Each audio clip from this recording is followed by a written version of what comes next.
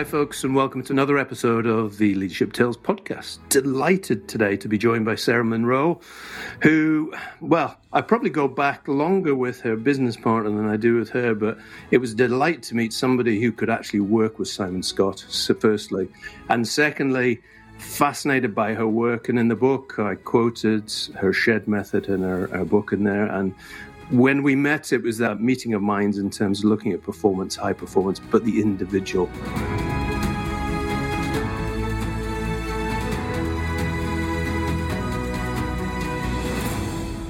So, Sara, I'm delighted that you've agreed to join and talk today. Thank you for coming. Thank you for inviting me, Colin. It's a pleasure. Good.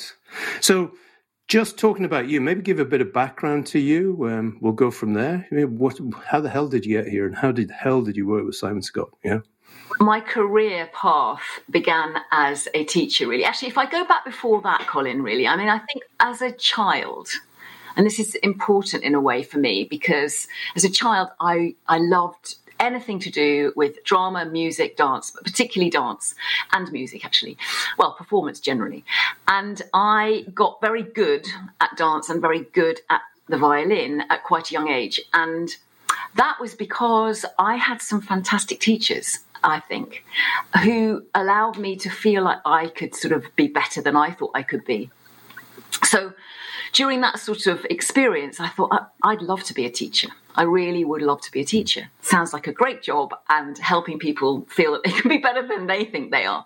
So I decided I would be a teacher. So when I came out of university, I did a PGCE and I went to London, and I decided that I wanted to work in quite challenging inner city comprehensives with the age group of 11 to 18. And I've realised that I did that for about the first 21 years of my career. I've always thought it was about 12 years or 13 years, but actually it was quite a significant amount of time on and off. I mean, I was full-time probably for about 13, 14 years, and then I did different things in education. But in that time, I became really, really intrigued as to what classroom leaders were doing, myself included, to get the best out of a true comprehensive environment. So, we're talking about schools where there were, in the last school that I taught, there were about 140 odd different languages spoken. It was the time when a lot of refugee status children were being sort of shipped in overnight, and they would land at our door because we were in West London, and it was the only school that didn't have a religious bias. And it was a really, really exciting time, and I learned so much in that time, and we can talk more about that potentially. But it was during that time that I thought, actually, the stuff that I was learning, particularly from the young people, about what made them want to learn, became too compelling to just remain in education. In fact, I was more interested as being a form tutor than I was being a subject-specific teacher, to be honest. I became really, really excited and intrigued and bonded with the idea of a form. What enabled a group of people to be a good tutor group, where they could go off and have lessons together, and as they got older, they'd have lessons separately, obviously. But in this school, they started in year 7, which was when they were 11, together, and they went all the way through with me as a tutor, or with a tutor, right the way through to the time that they were 16, 17. And that was really interesting to me, because you watched their growth. The thing that propelled me to go outside of education was being a tutor and having to look at report cards at the end of the day. So, there'd be about 4 or 5 kids. Glad you didn't see mine. Yeah. Well, there'd be about 4 or 5 children who were often on regular report, and they would come at the end of the day and they'd have to show their report to the tutor, and you had to sort of track their day. And what was so interesting about that is that in the space of sort of 5 hours, a child could have a report that said, totally brilliant, totally committed, did great work. And then the very next hour, total nightmare, needed to send them out, letter gone home. So I just became very intrigued as to what that classroom leader was doing that brought the best out of that child, and then the next classroom leader bringing the very worst out of that child. And so instead of doing detention, well, I did do detention, but I just had lots of conversations for about a year. I decided I was going to do an inquiry with these young people to understand what made them hungry to learn. And that was where I got some incredibly interesting data, really.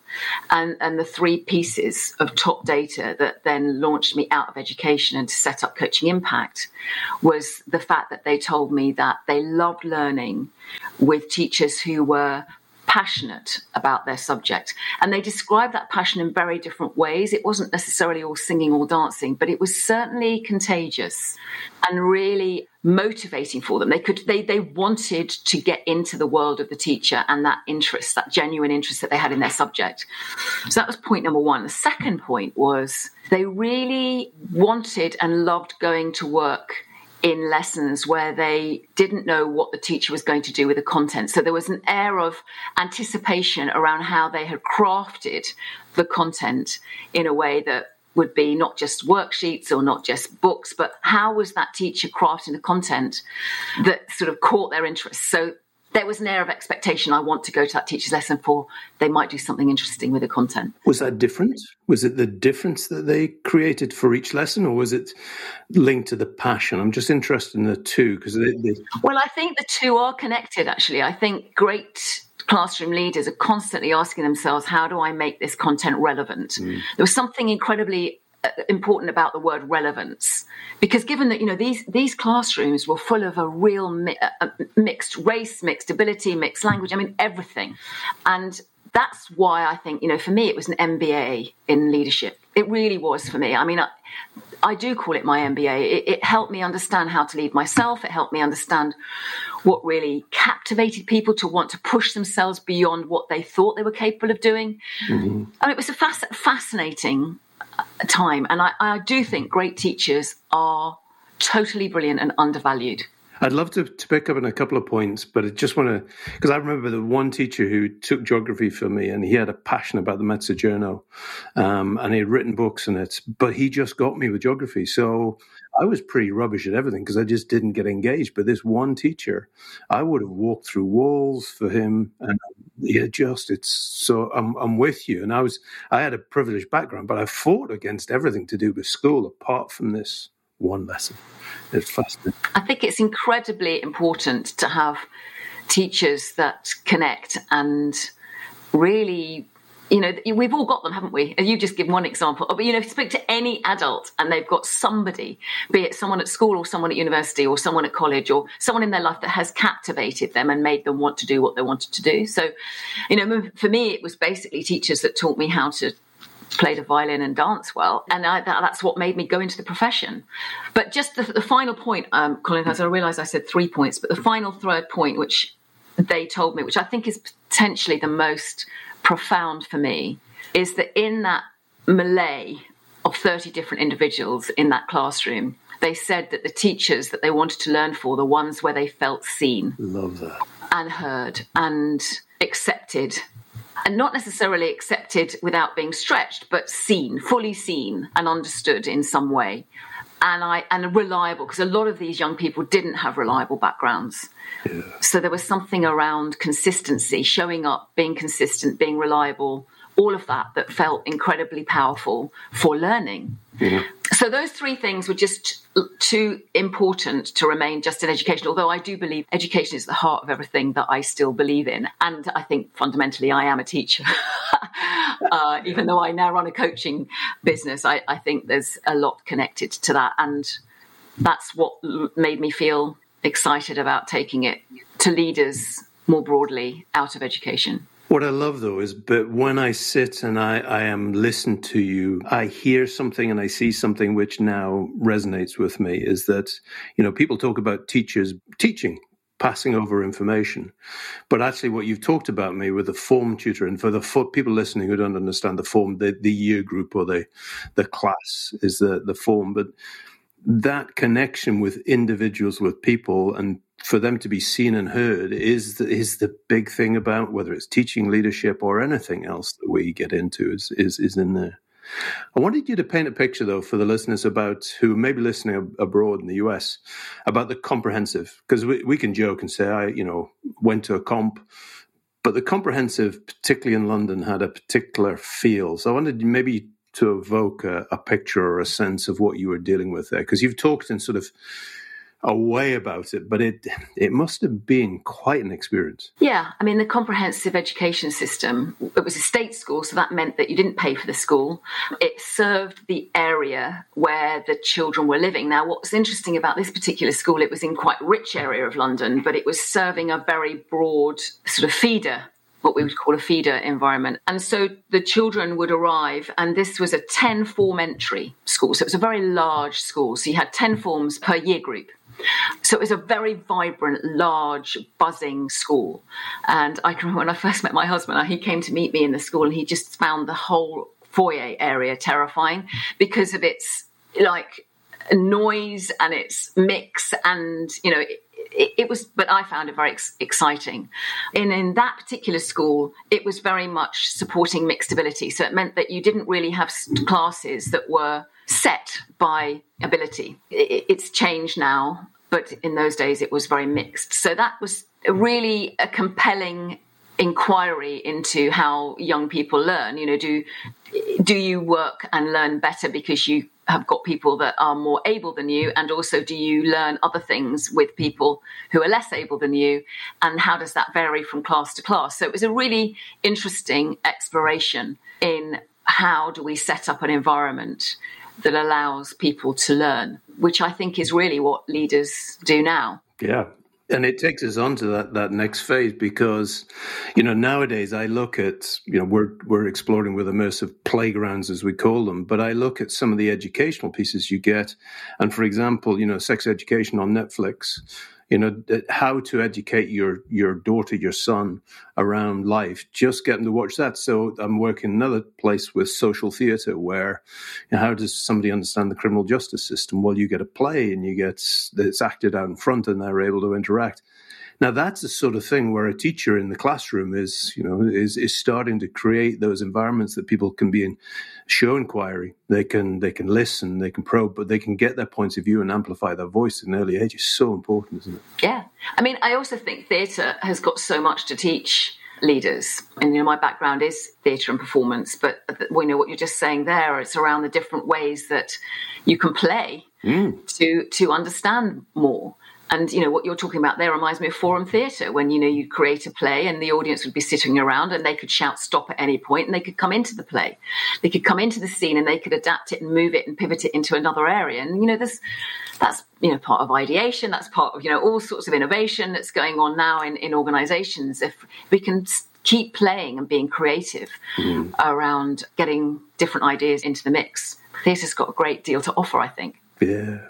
So you left with 3 things, yeah, and you took them. And then what did you do? Where did you go after that? Well, 2 things happened. That happened, but also I became pregnant. And I think the wonderful thing about pregnancy is it forces you to stop. And it forces you to take a break.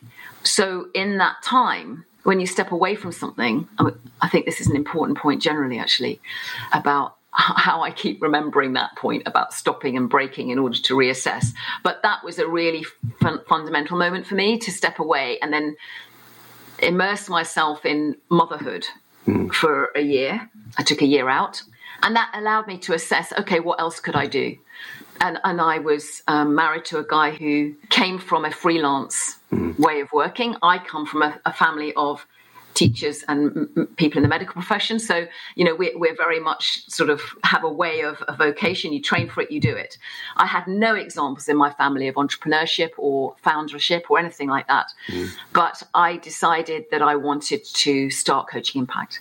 Actually, I didn't actually call it Coaching Impact at that time. I thought I'd just become freelance and, do in the time. But I thought I'd go back to school part-time for a year, just to sort of get one foot in one camp and one foot in the other to test it, and hated going part-time. I'm an all-in or I'm an all-out person, Colin. That was my lesson then. I'm with you. Hated it. Absolutely hated. I hated sharing, being a form tutor. Everything that I had really enjoyed before was compromised, for me anyway.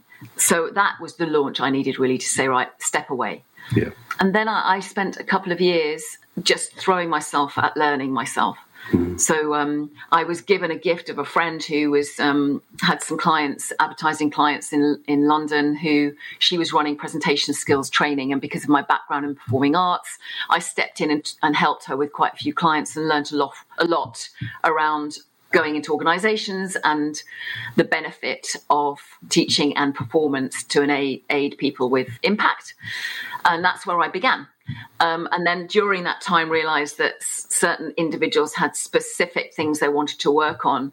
And I became really interested in the nuance of individual blocks, opportunities.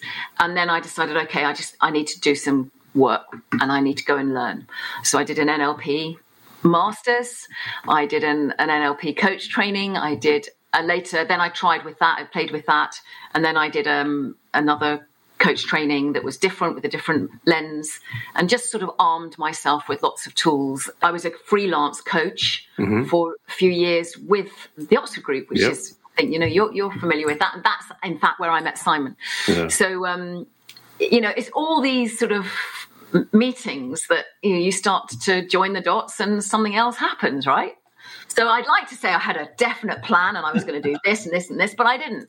No. I just worked with people I met, and I trust, sometimes you just trust that when you meet people, something will happen. There was a red thread going all the way through that, though. There's a people, there's the connections, there's the nuances of the individual, the blocks, the individual work. There's something flowing all the way through to where you are now, though. And so if I go back to, it's to get people to be seen and heard and work with you, but you've got a particular passion around women and supporting women in there, which, as a father of daughters, I'm a big fan of. So how has that come about, and what are you doing in that space now? Again, I mean, it's just understanding where you think you're adding value. Mm-hmm. And I know that when I left education and set up my own company, I had some unhelpful limiting beliefs around that, about my ability to do that, my right to do that.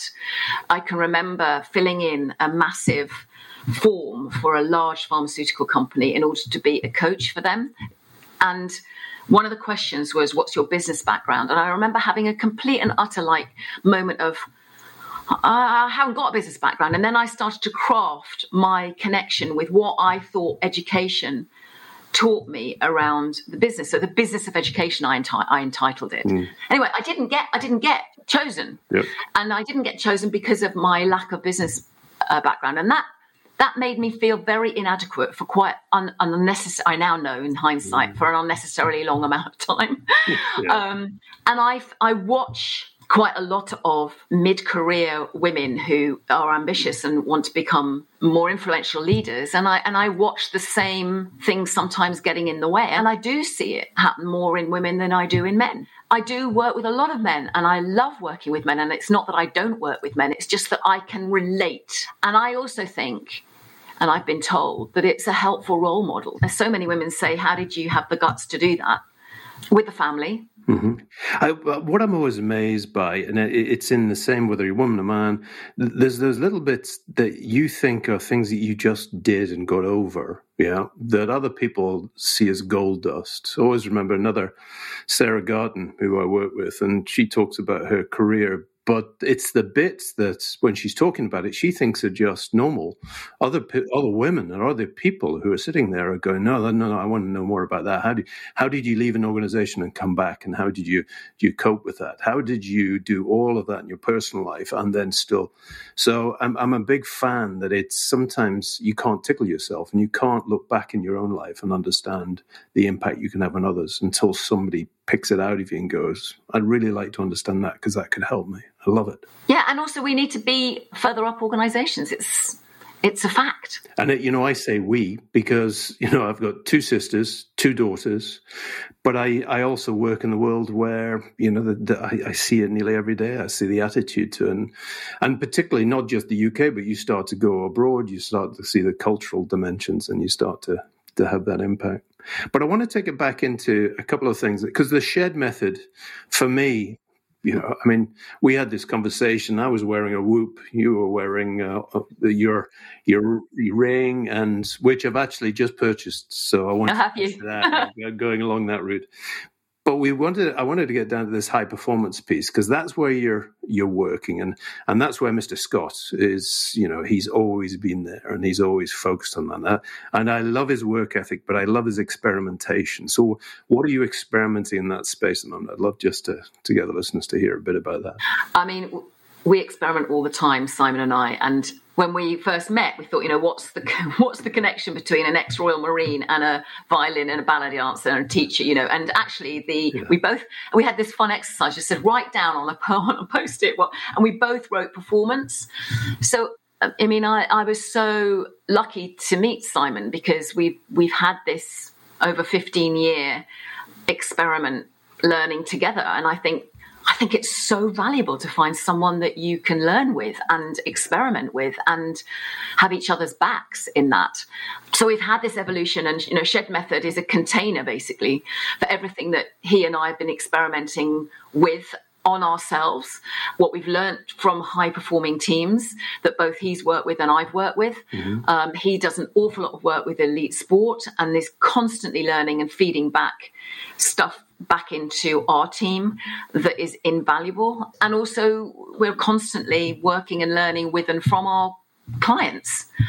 And it's that relationship that allows us to keep experimenting and testing and verifying and testing and verifying. So we always start with ourselves. What can we do to be better? And how has performance in our life allowed us to build rituals, practices that have enabled us to remain strong and keep evolving?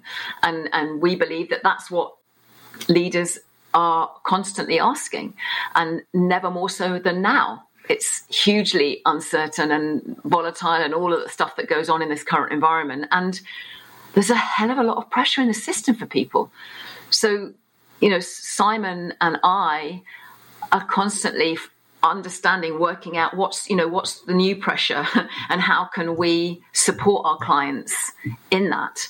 And I think, his work in elite sport is interesting because there's so many similarities between how they're having to be more deliberate around practice. And that's really helpful to feed back into how do we help leaders be more deliberate about what they need to practice and how can we enable them. So I suppose, to your question, I think the main aim at the moment is to help them identify where the main effort is and protect their energy for the things that actually they can control and not feel distracted by the things that are not in their control or the noise of others. And how do you lead others through the same uncertainty? So that's our main aim right now. Talk to people who might not know the Shed Method. If they haven't read the book, so I'm not going to be talking to them. But, if they have read the book, great. But if they haven't and they don't know what the Shed Method is, because it's a very simple but very powerful framing of what you're about. Yeah, so it's interesting because when I wrote it, we were all thinking about what is it that we all do in a coaching impact. It's about helping people to make better choices. But actually, all of my conversations that I'm having with leaders, they want to be better at something. So I wrote it with the sort of title of Better Me, because that is the ambition that we're working with. The publisher, Penguin, felt like as they read it, that SHED, which stands for Sleep, Hydration, Exercise, Diet, which is the foundation of performance. If we don't own that, have rituals, have ways of knowing what our conditions for success are in our basic SHED, sleep, hydration, exercise, diet, etc. habits, if we haven't got that in play, it's very unlikely that we can bring the best of ourselves to the achievement that we're going for. So their advice, the editor's advice, was let's call it that because it sits at the heart of all performance. So that's why it's called the Shed Method. But the Shed Method as a book is offering readers a practical way of thinking about the choices they're making and applying the lessons in that to make the choices that they want. And it dances around the system of our three brains, which I know there's an awful lot of research and opinion to say it's not just three brains. Well, it isn't, but with the busy people that we're working with, the three-brain analogy is helpful. Yeah. Which is sort of the thing behind me. And then how do we enable people to be really conscious of the choices they're making about 5 energies that impact the alignment of those three brains so that we can be our best? And so the book looks at 5 energies: body energy, which is the shed, How do we feed our body so that we are in great shape to perform at our best? How do we then choose the most appropriate mood energy? How do we applying our mood energy? Simon and I are talking a lot about mood set and mindset, as well as just mindset. There's mood set. How do we help people choose their mood right now, which impacts our ability to focus our mind energy on what matters most? So our mind energy depends on our mood, and it depends on how much fuel we've got in our tank. And that chain is incredibly important. It's a substance underneath our mind energy choices. And the other two sort of ace cards in the pack that can really make a difference to the choices we make are people energy, who we surround ourselves with, who's the boosting quality in our lives to keep helping us have ambition in the direction that we want. And the final one is purpose energy. How are we finding the energy of meaning? Where do we find our meaning energy from? And it's this sort of dance between those 5 energies, but also offering from stories of clients that we've worked with what they choose to do to enable them to be better. I love the mood set bits. I hadn't heard that before, but it is so true. What I also love is the language, because you're talking about dancing with systems, and we talk a lot about systems. But like you, our work, everybody starts at what we call drive, which is have I got enough personal energy to almost managing my energy in the right place at the right time? Then you can go off and deal with people. Then you can go off and do it with fresh ideas, or you can do your learning. But if we go back to, unless you've got that energy for yourself, it's properly selfish, as Simon gave me as the expression, then... Absolutely. Yeah, properly selfish. We know you need to be properly selfish, but you need to know what you're being properly selfish for and how. And I think also, you asked us about what we're focusing on now. We're really trying to help people build habits around their leadership practices. And, there's so much pressure internally for people. They haven't got the bandwidth to do much. But, what they choose to do needs to be very deliberate. And the experimentation of testing the impact, what is their system for understanding the impact that they're having? Do they know? How are they stopping to review it?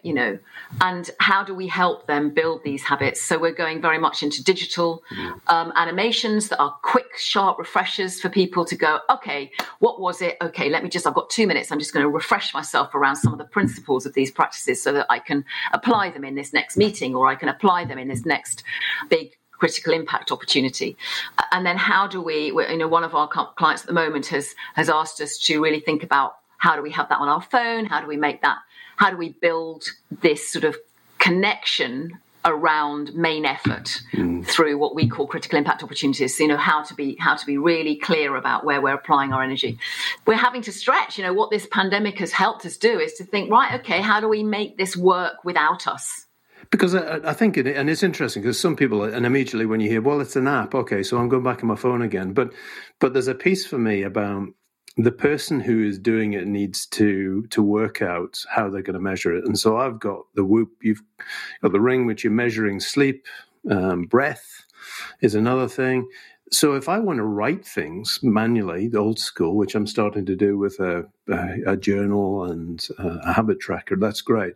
But for some people, their phone is the source of everything. So actually, if they're coming on and they're picking up that, I've got 2 minutes, I could do this and I could connect in. And that's where I do my headspace and I do my PQ work, which is positive intelligence work. So I'm with you. You want to try and build it in a habit so that when you're in a real high pressure moment, it kicks in automatically. This is where my background in performance and what my violin teacher drilled me on breathing.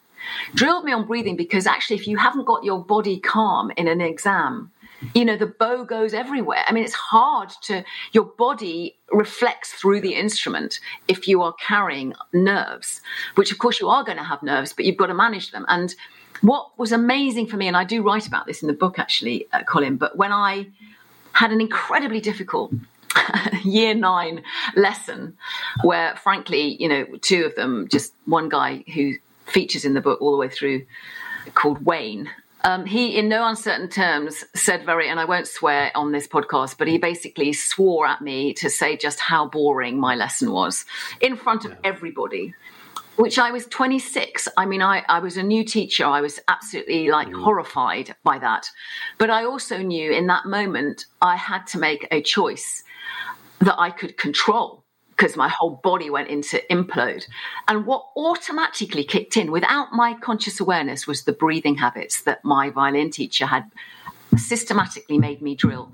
And I found myself just focusing on my breath to give me that moment of choice to be able to say back to Wayne, okay, in a way that held some credibility in front of the other 29 people in the class. And that made me think, God, that's why it has to be a drill. These things have to be practiced outside of pressure so that when you're in pressure, they kick in. Mm. And that's what Simon and I mean, Simon's got so many stories, about his experience as a Royal Marine where, your life is under threat. So you've got to have these habits to be able to support yourself, but also to be able to support others in high risk situations. And it's the purposeful practice of that. Our mutual friend, or not my friend, but you made Be More Pirate author. It was fascinating. Sam. Yes, Sam. He was posting last night with a tape across his mouth for mouth breathers for sleep. And it's funny, the more you get into breath and the more you get into the moment, and you're talking about snipers, you're talking about all that work and breath and the book breath, then you realize how important it is. But actually, most of us forget about it and until we don't have it. Yeah, and it's free resource. It's a free resource. It costs us absolutely nothing. Why don't we focus on it and use it to our best?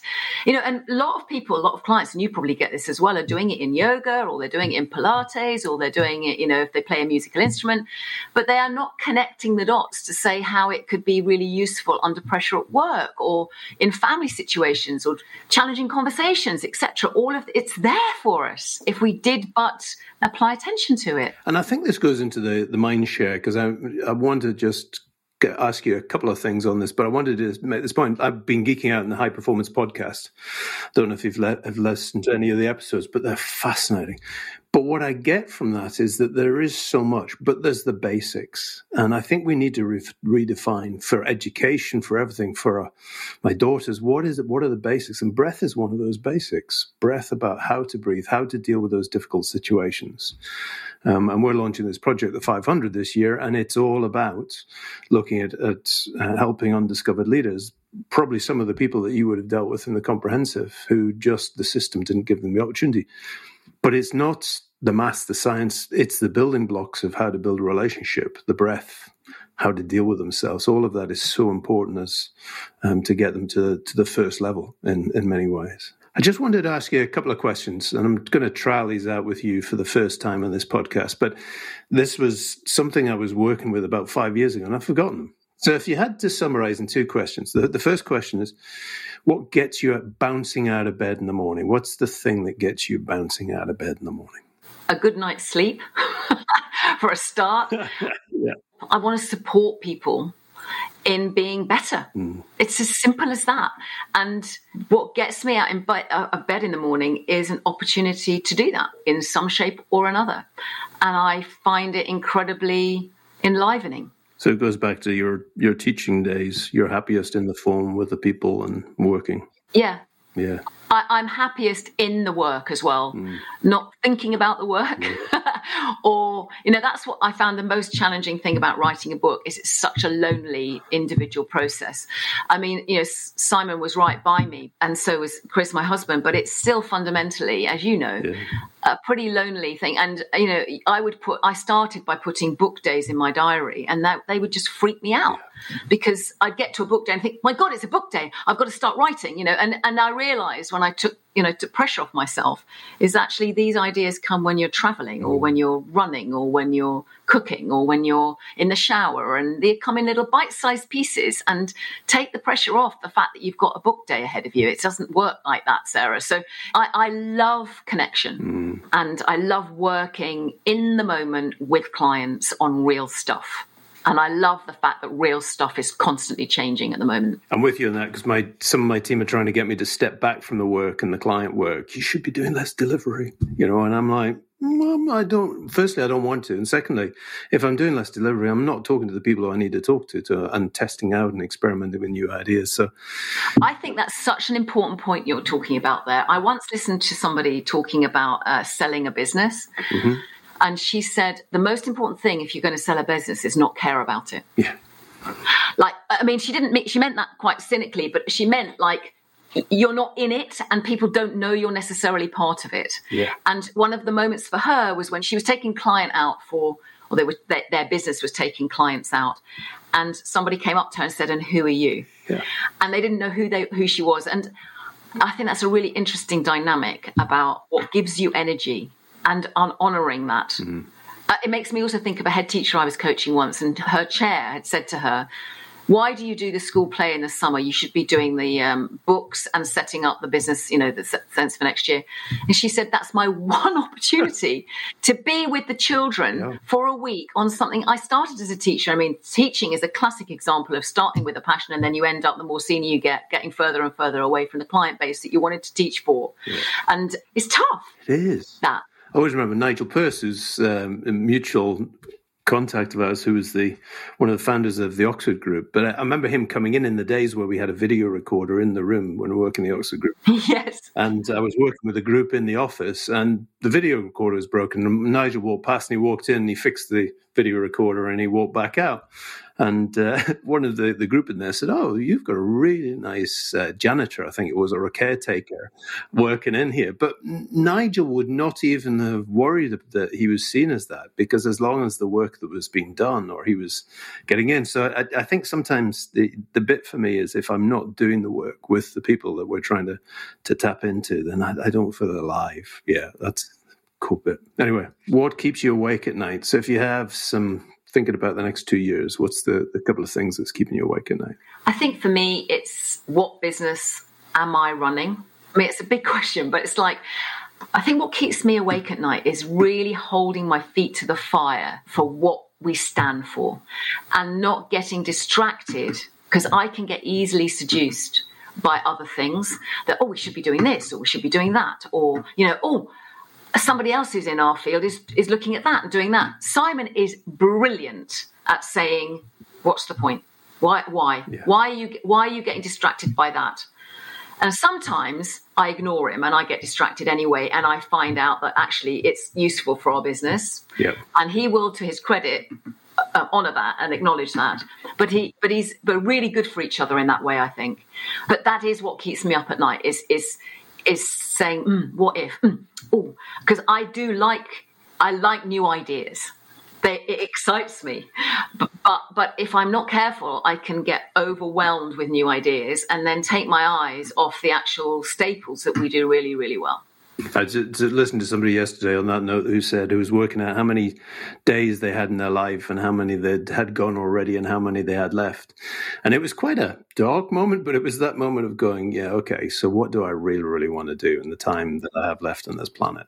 And I think it is a balance between how much more broader impact can we have. Particularly, I really want to impact education, keep impacting education. That's always a constant feel. But and then there's your family. There's how happy are your children. You're only as happy as your least happy child. Yeah. Oh. And that can keep me awake at night, right? Yep. With you on that. And actually, sometimes it's more difficult to do that with your children than it is with your clients. Absolutely. And what you can offer your clients, your children don't want. Yeah. So it's fun. That's my biggest learning curve. Well, I've learned so much from my young 20-year-old children around how I can most usefully support them. Mm. And it's not in the way that I might support a client. That's a big lesson for me. I would agree. My eldest daughter is my biggest teacher, and sometimes not in a nice way. Oh, definitely not in a nice way. In a very painful way often, But it's good. If you listen, it's good, I think. I've found it hard, but it's always useful. You know what? I love our conversations, and I'm sure everybody listening to this would love to hear more about it. If they want to find out more about you, maybe about Simon as well, where would they go to find out? We're at coachingimpact.co.uk. You can find us there. We're both on LinkedIn. I'm on Instagram. Simon's not on Instagram. I'm on Twitter, but I don't really use it that much. I mean, that's the other thing that keeps me up at night is, what is a useful distraction when it comes to social media? But that's a whole other podcast. I was just about to say to them, I'm just about to go on a 30-day LinkedIn sprint. And so I'm going to be trying just for experimentation because everybody's talking about it, but I'm not sure I know what I'm letting myself in for. So, yeah. On that note, Sarah, thank you so much for being on today. You're very welcome, Colin. It's been a delight. Thank you.